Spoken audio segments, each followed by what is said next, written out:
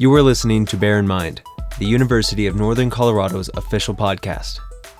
Join us each episode as we listen to the voices from UNC faculty, staff, students, and alumni as they offer insights of local or national importance. This is your host, Danon Cox, bringing you just a taste of UNC.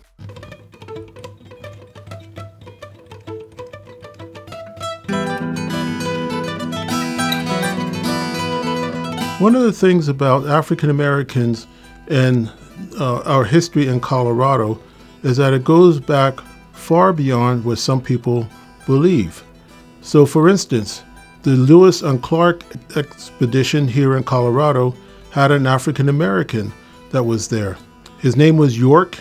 He was a slave, but he was treated as equal to the other members of the group. And it was York that learned some of the Indian languages, he could converse. He had a lot of fun.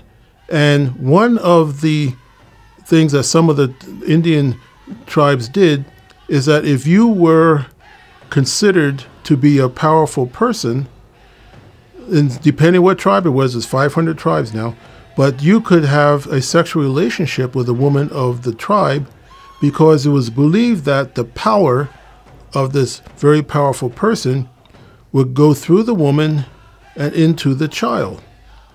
And York, being a black man, and for some of the Native Americans, that was the first time I saw a black man, and they thought he was wearing war paint.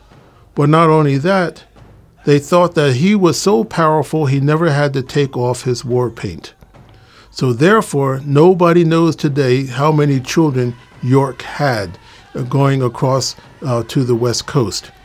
But he was a leader and so forth, and he teamed up with Chicago-way. Sometimes people pronounce their name Sacagawea, but those two, when it came time to voting on some things, had equal voting powers with the rest of the group.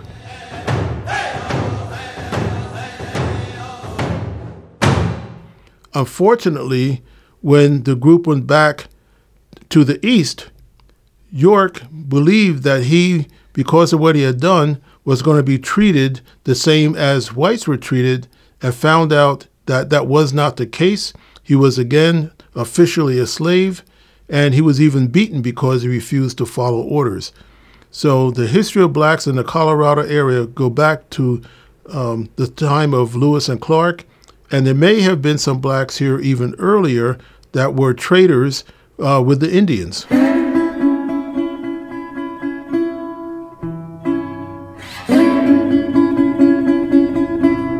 Denver, Colorado was one of the areas that black people were able to not only survive, but do some great things. Now, particularly after slavery, before slavery there were some black people here, but after slavery there were some people who wanted to get out of the South and move as far north or west as possible. So Colorado was one of the places that they came to. Now in 1859, there was a gold rush, and black people were part of the gold rush that built their communities, and some became pretty wealthy. In the Denver area, there were many black people who came out here, and they were able to do very, very well. In fact, there were 5 black women that owned a gold mine and were quite wealthy. There were others who did all kinds of things. Now, at first, the governors out here in Colorado really did not want blacks to come here because they said it would ruin things. But fortunately in Denver, there were a group of men called the Loyal Legion. The Loyal Legion were white men who led black soldiers in the Civil War. And they were so proud of the fact of how black soldiers performed that when the governor said they didn't want black people out here except to do, carry hod and do all these kinds of things, they said that they wanted black people to come out here and become regular citizens. So they supported blacks when they came out to the Colorado area. Now, there were some blacks that came out here whose fathers were white, who were the slave owners. And that's another little story, because what they would do, because they came out and not that many black people knew who they were, they had straight hair, sometimes blue eyes, light skin. They went up to the mountains outside of Denver and married into the white community there. And then every once in a while, they would come down from the mountains, hang out with their black family for a few days, become black again, and then go back up to the mountains and be white. And fortunately for us, the man who started the Black American West Museum in Denver also interviewed some of their descendants. And there were some cowboys out here that were also black.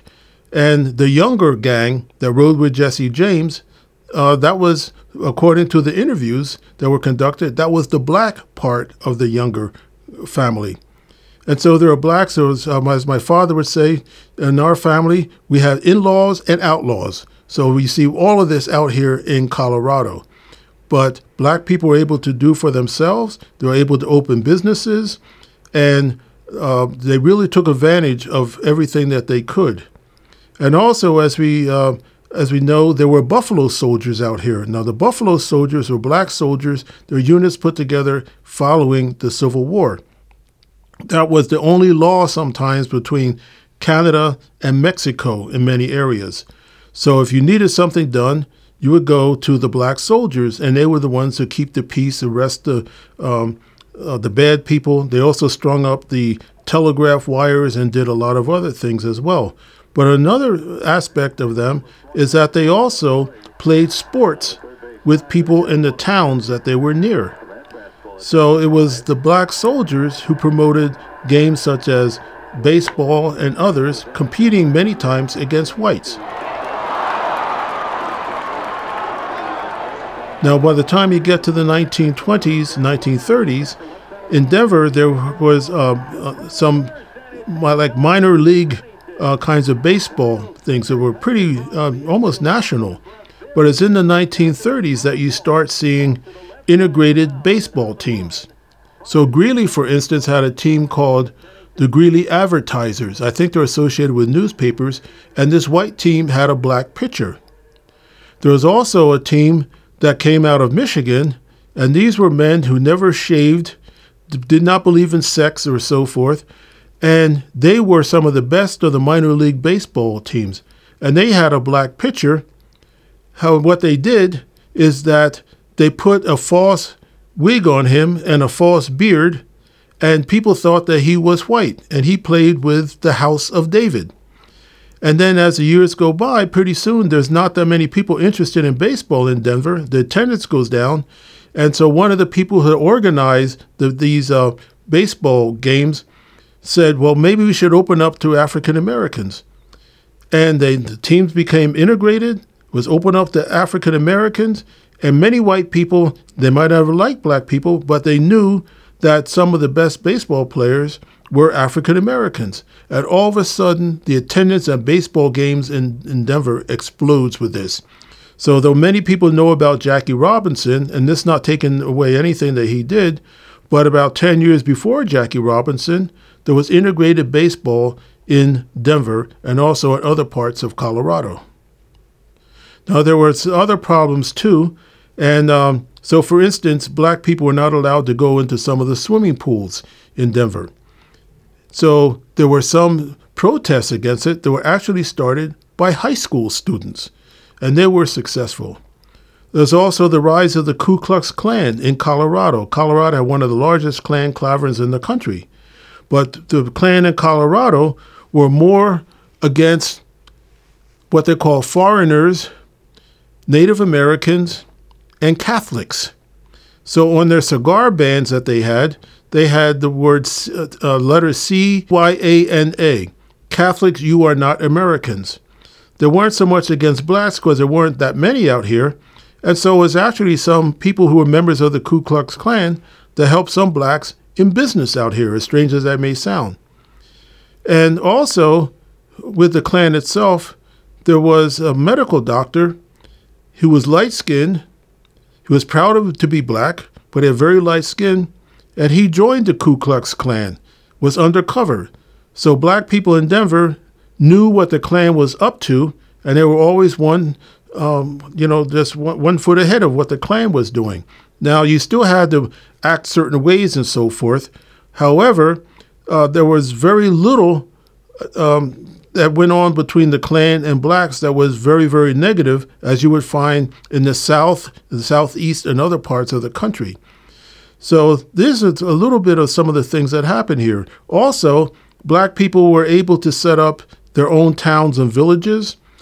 Some of them were not incorporated, but there were at least 25 black towns in Colorado that started in the late 1800s. And these towns had their own mayors and so forth. I work with one called Deerfield, which is about 25 miles east of Greeley here. And there was a farming community, very successful until the Dust Bowl came in and wiped out all towns out on the Eastern Plains pretty much. But there are at least 25 black communities in Colorado, and some of them did very well. Some of them were only in for a short time. And also, to keep the news together, from the late 1800s, Colorado had approximately, and I've listed them, approximately 100 black newspapers. Some of them just stayed for an issue or a couple issues. Sometimes we only know about them from some of the other black newspapers. But the newspapers that carried all kinds of information about African Americans were not just distributed here, but found their way up to Wyoming and Montana. So it's a big distribution area for many of these black newspapers.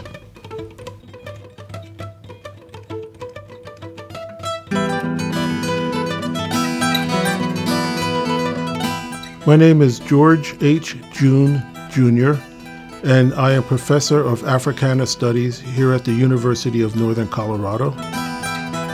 Well, Africana Studies is unique because it was one of the first such departments. It was called Black Studies, one of the first such departments in the country when it became a department in the 1970s. And has gone from a department to a program to a department to a program back and forth over time. But we were one of the earliest ones. And we still make sure that we teach many different aspects of African American history and culture. So we do Africana Studies, which is a study of blacks in the world, wherever they live. This includes Europe and Asia and so forth. Histories dealing with African American history and culture, black psychology, black music, and many other different areas. So if you want to know something about African American history and culture, this is where you come and take some of those particular classes. And now we also started a program for teachers. And so you can be certified in African American history and culture and also have that part of becoming a teacher. Because the fact is that when you go out to become a teacher, you're not going to be, no matter what color you are, you're not going to be in all white systems here in Colorado, although there are some there. The likelihood is that you're going to be in systems that have peoples of all different colors. And so you can be certified that you know something about black history and culture to give that to your students.